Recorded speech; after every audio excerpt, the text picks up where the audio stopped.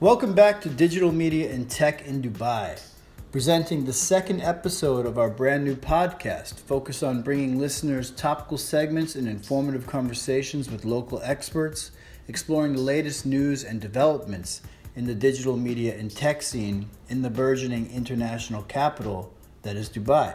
I'm your host, Spencer Stryker, professor of digital media at the American University in Dubai. All the episodes are recorded on location at AUD in the heart of Dubai's media city. Special guest for episode 2, Paz Knows Digital Dubai, is Joe Akawi. He is the Chief Digital Officer at Paz Marketing, an influential PR firm based here in the city, which he co-founded back in 2007 with his father and his sister. As a graduate of the American University in Dubai, Joe went from earning an IT degree in 2004 to working in web development in the early 2000s to running all digital and social for Paz, where he now manages very interesting clients from the hot startup Fetcher to the iconic American mega brand Harley Davidson. Topics discussed in episode 2 include the growth of Paz Marketing in Dubai during the city's dynamic decade from 2007 to 2016, Joe's opinions on who are the key social media influencers in the region right now, including people like Max of Arabia, Bin Baz, and Huda Beauty. We talk about how the expansion of Paz Marketing has mirrored the rise of the Dubai startup scene these past 10 years, whereby certain key startups have hired Paz to help scale them toward rapid impact. Finally, Joe provides some expert insights on how to approach a Snapchat marketing play in the city, as well as some forecasts for the future of digital Dubai. Hope you enjoy episode 2 of Digital Media and Tech in Dubai, Paz Knows Digital.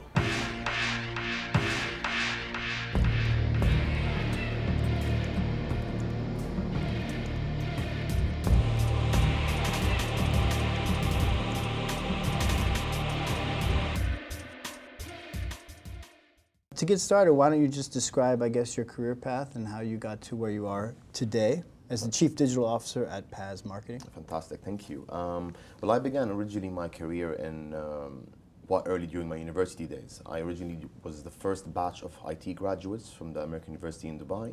And back then, AUD was the only university who actually offered this curriculum. So, the only university in Dubai, or in the region who had a very specific BIT course, a Bachelor's of Information Technology.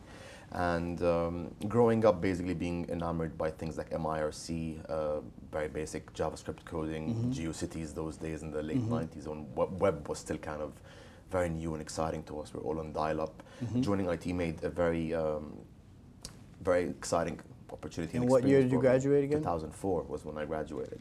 And my career began in mid-2002 when I got picked up by Leo Burnett for a gig in web development. I was in charge of very basic HTML coding, working on some clients such as Nokia, and stuck through that till around 2006. And the natural progression, being a developer who wants to kind of grow, who didn't want to remain a developer for the rest of his life, was to move towards project management of development projects. So it's kind of like, now I have the hands-on experience, I'm going to move towards managing people who do this. Right. And from that moment, moved away from just sitting behind the keyboard all the time and typing to actually managing client relationships, meeting people, going out to meetings, presenting ideas. And the progression of that growth. The companies you worked for during that time are what companies? From Leo Burnett, I moved over to Grey Worldwide. And after Grey Worldwide, I had a bit of a small stop over at Flip Media. Post Flip Media, I moved to the BBDO group where I joined Impact Proximity. And post that is when we started Paz Marketing. We kind of decided that we're going to bring different disciplines in, one of them being IT and development from my end, and another family member came from a very heavily PR and marketing background. So merging those two together in the start of 2008 made a very attractive program for us. And basically right around the mid of 2008 is when things kind of got sour globally. We were starting to hear about all this global crash coming. Right when you started your company? Pretty much, yeah. I mean, wow, that must have been a little unnerving, huh? I mean, we kind of took it in a way that we were going to be unemployed anyways. I mean, we've heard from so many people jobs are being slashed left, right, and center. And like, we had a very small, quaint office in the middle of Dera. We never really paid attention to any of this. And naturally, there was a lot of opportunity in a scene like that because a lot of people had to rebrand their image. Okay. People who showed up at the door of PR agencies back then were thinking, good God, papers are just reporting that we're all gone bankrupt, we're not doing well. So how do we rebuild this image of ours? And that's where PR agencies kind of rose as an alternative to traditional advertising. And that was before even social as a platform became as big as it is today. Right, 2008 was the dawn of that kind Basically, of I mean, space. Twitter was 2 years old. Facebook was, I think, around 3 out of beta after it left the university platform. Right, yep. So things were very, very new back then. Right. And then through Paz Marketing's growth over time, we've started expanding outside the PR sphere because the lines started to get blurred between disciplines. So social started growing to the point where we can no longer do PR without it. So we had to kind of extend our discipline to offer that as a service, as digital media. And we made a very conscious decision back then to not be 100% digital, because that involves a lot of disciplines. Because digital, a lot of people, unfortunately, is just, it's either social, it's either web development, SEO, SEM. So you kind of have to consider the fact that do you specialize in one of the many digital disciplines available, or do you just go 100% digital and then offer everything? And we didn't want to be like a one-stop shop for everything. We just wanted to kind of focus on social as a platform. It was the most exciting one back then. Sure. And that was part of the extension of what we already offered in terms of PR. So you said you made a decision when you launched Paz Marketing 2008, shortly after that, to focus exclusively on social. Yeah, right? it was to become one of the pillars, basically, of the company. And so I'm sure social media has changed a lot in Dubai in the last 8 years. Can you speak to like what that's been like for you, watching the kind of trends in social media over the course of the last 8 years or so, in Dubai specifically? I mean, just in general, Dubai naturally is one of the biggest ones in the market. When we consider social on a regional level, the big names are always Saudi and Egypt. Those two are the biggest markets everyone is always interested in. They're the most active online. And if you go a bit also towards North Africa, Algeria and Morocco are very active markets. But people tend to kind of be wary of jumping in there because French is a national language and people haven't really cracked bilingual speaking on social here yet. Interesting. You find a lot of brands still struggling with, do we actually localize all posts? Do we speak in Arabic? Do we launch 2 separate platforms, one English, one Arabic? Do we speak all in one location? These are the challenges. Yeah. It sounds like these are the challenges you deal with all the time. We do, and in a lot of cases, there was a very certain obsession very early on, which I think we're still seeing parts of it remain in the industry here, where people are obsessed with like hard follower numbers, where if you were to approach someone to work with, they're not particularly concerned with how well you do as a page, as opposed to how much you reach. And that's not exactly a metric that defines success right off the bat. I mean, there are people who blatantly pay to grow their communities. Right. From like farms, like bots or whatever it is, they grow this number of followers and then they go and they sell themselves that we have this massive reach. And then So how do you differentiate that between hard followers and what you might call like quality followers? I mean, in general, it comes down to a lot of experience with who we've worked with. We've tried going down the route of actually bringing someone on board who has a massive community around them, hypothetically, given the number of followers they have. And we haven't seen the results that they promised. Meanwhile, you see... Is that what you mean? That's kind of like the social equivalent of like a celebrity endorsement or something Basically, yeah. I mean, the influencer category has blown up massively in Dubai. And part of it is a mistake to a lot of PR agencies, such as ourselves, who actually agreed to pay the ridiculous maybe funds or numbers that these people have requested. There are people who ask for upwards of $30,000 to show up at events, post for you on social media, and we've had first. I mean, these are the key influencers who do that. I mean, who are these people who can get $30,000 to show up? There's a lot of them. Who comes to mind as the top? I mean, in terms of like actual hard money. Who are just the top people that command the top influencers in your opinion? I asked the same question to Maha last week too. I mean, in general, are we talking? Is this question asking me who would ask for this much money, or is it who are the big names who I would look at here, for example? I guess both. Yeah. Maybe both. Because I mean, the money thing is it varies. There are people with massive communities who ask for nothing. There are people who actually enjoy working with the brand so much that come for free. There are people who would really ask for like a small sum, just kind of pay for their time. I see in that sense. But when you look at like the big names that float around in most cases here, Huda Beauty comes to mind. Max of Arabia comes to mind. Taim Al Falasi comes to mind. You have also like Bin Baz. I mean, there's a lot of names, and I think the challenge here is to focus down on what's the most suitable for the industry or client you want to actually work with. Because if you were to, for example, work with someone like Max of Arabia, he might not be the best fit for, let's say, a makeup brand, but he might be more fit for, let's say, an adventure style brand who are looking, for example, at doing desert safaris or travel, and he's a bit of a character because he's American but speaks fluent Khaliji Arabic, which takes people always by surprise. So he has a bit of an edge to all the content he produces in that sense. So it really kind of varies who you want to work with based on what you want to achieve, really.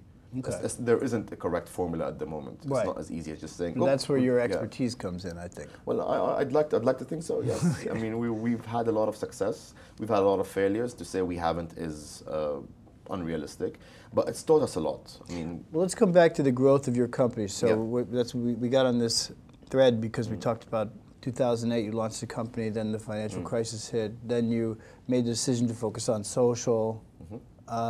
So over the last 8 years, let's talk about sort of what are some of the trials and tribulations you've gone through in terms of expanding the business here? I mean, I'll have to attribute a massive part of our success to actually work with the rise of the startup scene. Okay. What happened is around 2009, a very big company out of Jordan called Jabbar Group started expanding its wings. They've launched a lot of .coms online, such as Kabone, Sukkar. There was a massive growth of Souq, which they had their hands in.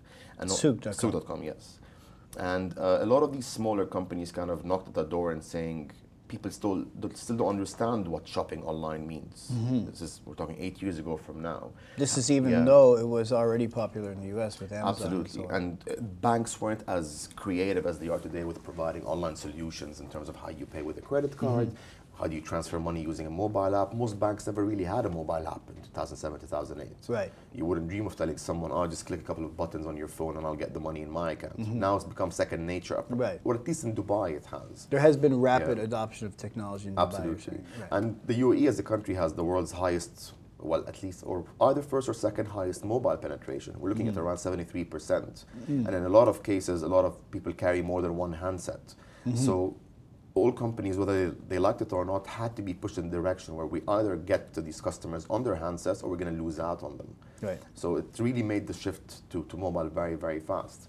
And then coming back to us, that rise of startup-based focused companies really helped us grow. Okay. Because we got to really kind of help them explain to a lot of media outlets what does it mean when you go online and you buy a voucher discounted? How does that work? How do I redeem it? How do I collect the money? Is it safe? Is it better than cash on delivery? Why should I use my car? So there was a lot of things in that sphere that kind of helped us grow, and over time gave us a reputation that we are very good at what we do in that sphere. In other words, having other startups as clients, Yes, or definitely. but you're also simultaneously participating in the startup ecosystem because you were a startup. Technically, right? yes. I mean, we don't identify as the typical startup which goes out of its way to find seed funds, angel investors, and round A and round B, and so you didn't go through that No, process. I mean the entire company was technically funded by ourselves, and it was a bit of a challenge because we literally had to scrape what we had. Right. And that sounds a lot like a startup to me. I mean, technically, yeah. I mean, scraping your money together. In definition, it was, but the difference is that we never really kind of sought finding third party to come on board and support us. Okay.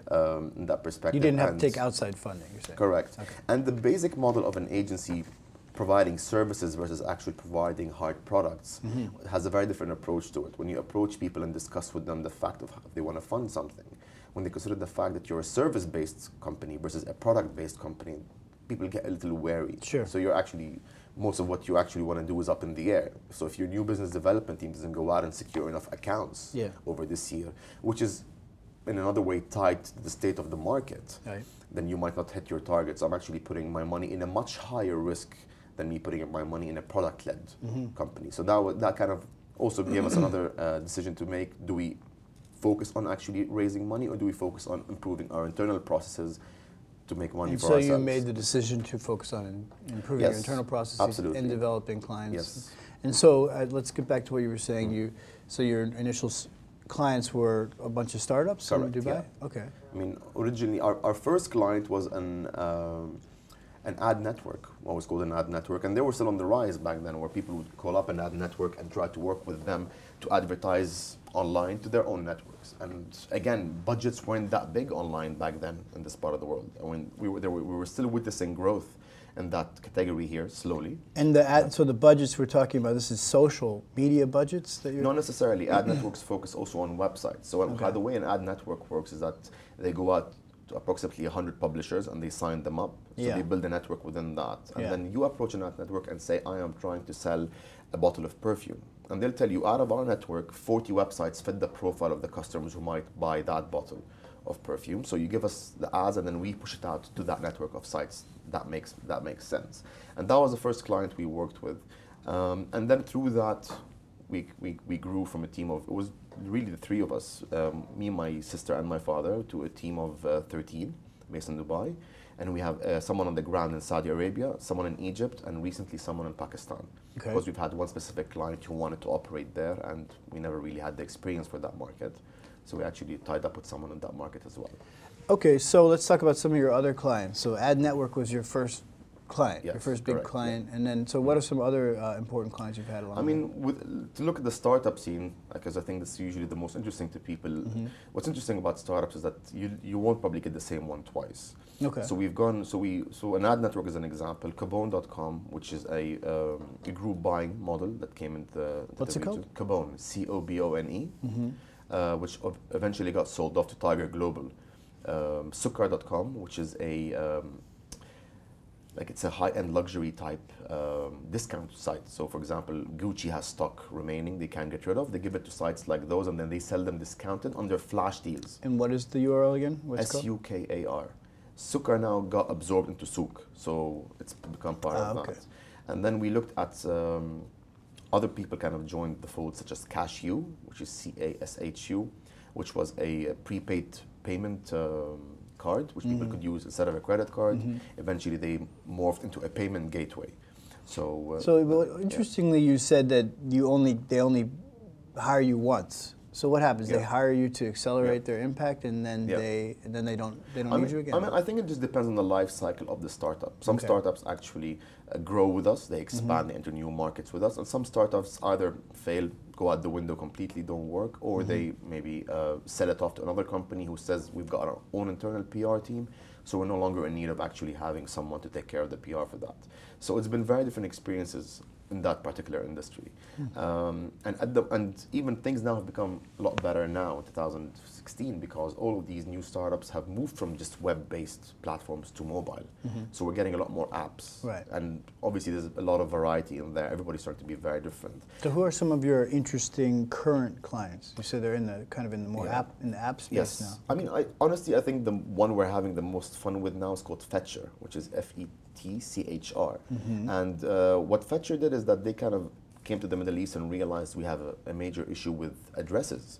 Is that when you we talked about this last week as well, Fetchr. I mean, when you actually call someone up and say, where do you live? It's like literally, you see that supermarket, you take the second right and take the first left. It's a very common Arab problem in the entire region. So they thought, everyone's basically connected. Everybody's got a GPS location. Why not develop an app that can deliver to you wherever you are? So you're at work and you're expecting a package. The app picks up your location and you choose a time and they develop it to you. Yeah, it's genius. Yeah, and they were so able simple to but so useful. Yeah, and they were able to extend the model to actually offer a sub-service called Seller, which is SELLR. And how Seller works is that it allows anyone with, let's say you're someone who likes to develop things at home, be it jewelry, be it clothes, be it cupcakes, whatever it is.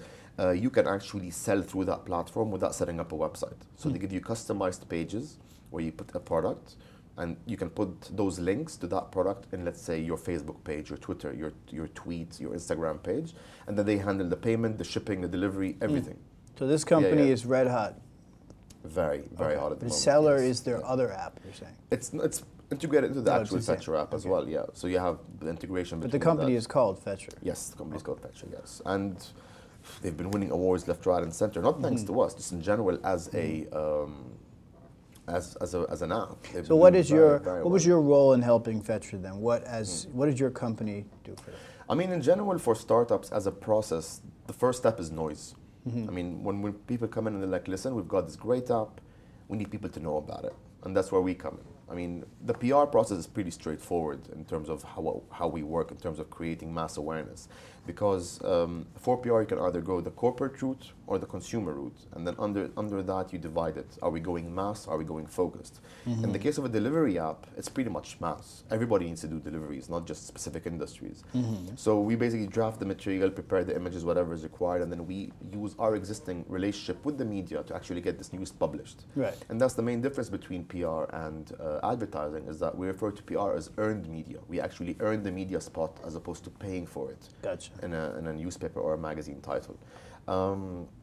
So that's basically our involvement with Fetcher as a brand. And we didn't do the social consulting for them because they have an internal team who takes care of that. And that's that regard. But for Fetcher, that's basically the work we've done for them. What other clients you have that are particularly interesting? Besides startups, some really exciting clients we work with are Harley Davidson. We've been working on the Harley business for 5 years now. So Harley Davidson PR for the Middle East? PR and social media in 11 countries. So we do the work in the GCC, in the Levant region, and 3 countries in North Africa. And what is the impact like of the Harley Davidson brand here? I mean, the objective within PR was always to kind of rebrand Harley. Because of the nature of how Harley is portrayed in American and Western movies, they're associated with men with big white beards and wife beaters and walking around chugging beer, and that's not a very good image in this part of the world. It's not exactly what. So that's a particular challenge for you. Definitely, and also there's the growth of the women category because a lot of people don't perceive Harley as a very easy bike for a female to own. So there was that part of the rebranding to be done. On a social front, it was more kind of driving traffic towards dealerships. So we have specific tactical campaigns where, let's say, a dealer in Kuwait or in Oman or in Saudi Arabia has a specific deal. He needs to drive people on location. That's where the involvement of social comes in. And naturally, this has changed a lot over time. Now with how visual things have become with platforms like Instagram, we want to actually know what people are doing. So we need to monitor what people are uploading, see what images are happening. Are people actually organizing rides without us knowing? We want to know about these rides, we want to join these rides, invite them to come to us. So the spectrum is quite massive in terms of what we do with Harley. And it's in 11 countries in 3 languages, English, Arabic, and French. So it keeps it always very exciting. You mean Harley Davidson is in only 11 countries in the world, or you mean the part that you have? No, our scope in the Arab region includes 11 countries in yes. this region. So let's talk, what you said earlier was quite interesting about how you're trying to rebrand Harley Davidson for the MENA region. Yes. How do you do that? What is your approach to that? I mean, in general, the strategy for that was for us to kind of consider the fact is what is the issue? Where do people get that perception from? And it really came down to the fact is that there's been no work done on educating people, one, about the culture of Harley, 2, about the kind of the ease of access to get Harleys, because the culture of Harley is a very family freedom oriented type. Right. When you consider how the It's brand about getting was built, on the open road literally and just getting out there. it's literally like with the turn of a twist, leave your troubles behind. Yeah. That's basically where everything comes from. Right. And the company never actually made the effort to consider, or this part of the world at least, maybe they never actually done any work. There was a dealer, very typical like most of the Arab countries. Someone here liked Harley, called up the guys in the US, said we want to sell Harleys here. They set up a dealership and they started selling. But then, and that's when they hit a wall. basically, yeah. And there are communities that have sprung up here. There's a lot of people who ride Harleys in this part of the world. But then when you consider the fact that when they pass by you, wherever you are, you're like, oh, he's riding a Harley. And then there is that preconception, like, okay, if he rides a Harley, he's X, Y, Z. Right. While in reality, when we do rides, sometimes some of the people who are actually leading convoys are heart surgeons, are neurosurgeons, they come from all walks of life. And that was what we needed to highlight. We needed to actually make it clear to people that not only one category of people rides that specific bike. This bike is for everyone, and it's available in so many different formats that it can cater to whatever you do. Okay. In that sense. So that was a challenge we had, and I mean, I think it's been going quite well so far. What's a typical day for you? What do what do you do? I mean, it's changed a lot recently now, and I think the biggest change comes from the fact that listening tools have become better. Originally, when we first started doing social and PR, you'd get into work in the morning, read your emails, catch up on client work, see what's happening, work on campaigns, and basically execute the work. But over time, the entire switch of conversation for it to go out of your control has changed a lot. So when we get in the morning, we have to spend some time kind of surveying what's been going on. Like, what's been happening, are people discussing our brand somewhere? You call that listening. That's a listening platform. Okay. And that helps us kind of monitor conversations happening around our brand and happening around competitors' brands. So for example, if we realize, for example, there's a rise in conversation regarding a competitor, we need to understand why that's happening. So it's always very exciting because it changes almost daily. That's interesting. Yeah. So a big part of your job is sort of, in a sense, research and competitive research and paying attention. Of course. And that applies also to our existing clients because internally we need to, for example, understand why people react to certain types of content differently than the way they do to others. And I mean, the human nature in general is very volatile, so you can't really kind of understand why people actually do this, but you have to kind of try to build the pattern over time. Kind of realize, okay, everyone's reacting very positively to a certain message we put out. And then we've realized over the past 3 months that whenever we discuss an X or Y or Z topic, people don't react very well, or the images don't do very well, or the content itself. So you get, in a sense, spread. a fingertip feel, you have Yes. your finger on the pulse of what will work, what will not work, and so on. And the biggest challenge about this is that it changes daily. So we never really have one formula that we can apply across the year. Okay. So what was working in January doesn't work in May. Right. Yeah. And that also changes based on external factors. So we know Ramadan is approaching in June. And we realize that the entire Arab family structure, the way they live their day-to-day life, changes. So we understand that putting up something at 10 in the morning will not have the same impact, for example, as putting something at 7 p.m. after everyone's had a chance to eat and rest and pick up their phone and waste some time till the TV shows start, or whatever it is. And that's why they hire you, because you know that. Yes, definitely. It's a very big part of the work we Sure. do. Just kind of understanding the way people react to the work we do. Absolutely.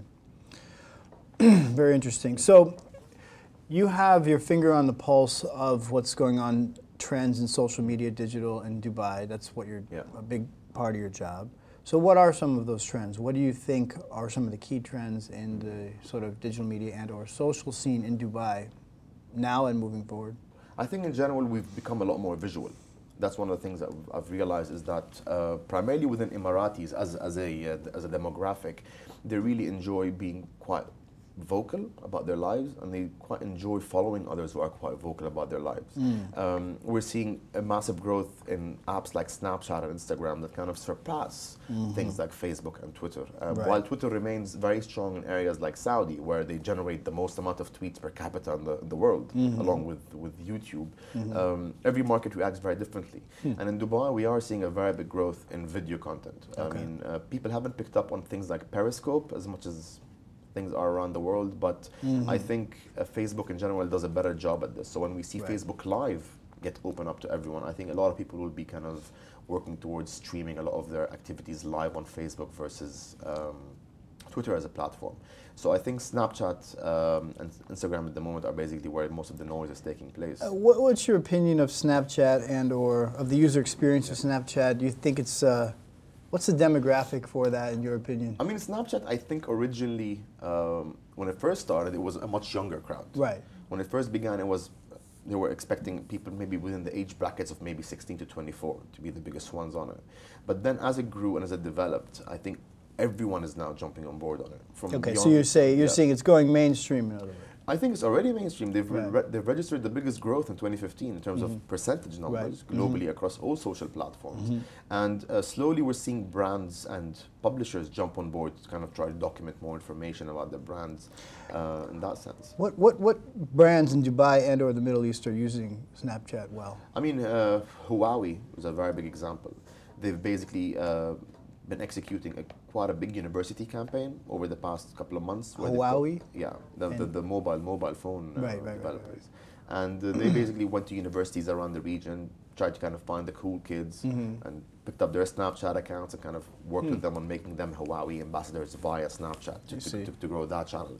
It's been all over Twitter. I mean, they've been pumping some hard budgets behind promoting that message. But so they're cross-posting, you mean from Snapchat to Twitter? Or what do you mean? They're promoting on Twitter the fact that you can actually follow the Snapchat account of those specific individuals.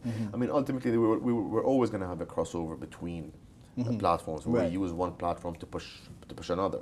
And you can see it now that, well, you're seeing it a lot now, like this massive growth of Snapchat filters that people spend hours goofing around. This thing is huge, Snapchat filter. And it's actually given rise to apps independently on the side. Right. I mean, Jimmy Kimmel on TV yesterday featured an app called Masquerade, which actually grew massively because of how big the Snapchat filters became. So it's in other words, it's building up a developer community around creating sort of ancillary products for Snapchat. Yes. Yeah. But the thing is, what's always interesting for us from the marketing perspective about Snapchat is that we genuinely have no hard way of measuring its impact. We don't know how many followers a person has. We don't know how many people view the videos. On Snapchat, you mean? On Snapchat. This information is sort of hidden It's literally, it's only reserved for your own device. Yeah. So if I upload an actual video, I am aware 200 people have seen my video. But if I'm trying to research the impact of someone else, I genuinely can't tell who watches his videos unless I sit with them and they give me a media deck of what they've been doing. Versus, for example, Twitter, you're very well aware. Sure, that the metrics are all out exactly, the metrics are available, and if someone tweets something, you can tell the reach of the tweet, how many retweets, how many favorites. I mean, you can get a bit of an indication of how someone performs. And also with the fact that people refer to Snapchat content as dark content. So it basically goes dark after 24 hours. Right. So things don't... Dark content. Yeah, it's almost the dark internet. But also that's another security thing people have to be wary of, that this content can be stolen. As much as people tell you can't save information from Snapchat, there are a lot of tools that you can use to kind of take people's photos, take people's videos. That is available. But I don't think it's gotten to a point where from our end we need to save this data. We need to kind of find a way for us to actually measure things, either through maybe measuring drive to locations. Have we heard more people buying our product mentioning a specific famous Snapchat or something along those lines? So yeah, it does remain a very hard platform for us to measure yet. But I think it's a very hard platform, but at the same time, there's no doubt that it's blowing up. It's an expanding platform. Of course. So if I'm a Dubai-based startup and I hire you and I say I want to have a big impact on Snapchat, and I say help me do that. Yeah. I mean, the issue with Snapchat is one, there is no way for you to promote it using money. So as opposed to Facebook and Twitter, you can launch a media campaign and then you can promote the page, you can promote the account, so you can actually pump a media campaign behind Snapchat. You can promote Snapchat using that money on different platforms, but that's not why people use Twitter. And that's because Snapchat won't take money, or what? They don't have an open platform for advertising just yet. Right. They are working with publishers who promote accounts such as BuzzFeed, and I've IGN. seen that, right. They are producing material for them. But there's no money exchanging hands there? Not at the moment, no. Okay. That's why I think also we don't, well, at least from my research, I'm not exactly sure how Snapchat's actually monetized its model, or like where all their money is coming from. Maybe they're not making any money at all. They are, and they do have a model running in the US where Snapcash can be used to transfer money between accounts. That's not active globally. Okay. And also we have to also keep in mind that we don't get all the iterations of websites or apps here that they do abroad. I mean, Twitter as a platform has a very different login page in London. I was there last week, and when you open Twitter, it looks nothing like the login page we get here. So different markets get to pilot advancements before we get it. We usually get the end product, and by the time we actually get it, there are new things happening that we don't have access to in that sense. And that's interesting. Snapchat's biggest challenge as well is producing original content, because the only reason you want to follow a brand as opposed to following your friend is you want to be entertained, you want to find something that's interesting to you. Right. And that is the question that we pose to clients. Oh, okay, here's a brief, I want to be on Snapchat. Okay, setting up a Snapchat account takes 5 seconds. What are you going to post about? And then that's where the silence usually hits in, and they either throw it back at you, or that's your job. Technically, no, it's not really my job to kind of tell you what to produce is. There are specific cases where we have to produce content for our clients, and that's where we need to do the brainstorming. But I think because people kind of overreact to what's hot right now, everybody's running to be on a specific platform. Like Snapchat is the big thing now, everyone's on it, we need to be on it. What is the content, in your opinion, that does work on Snapchat?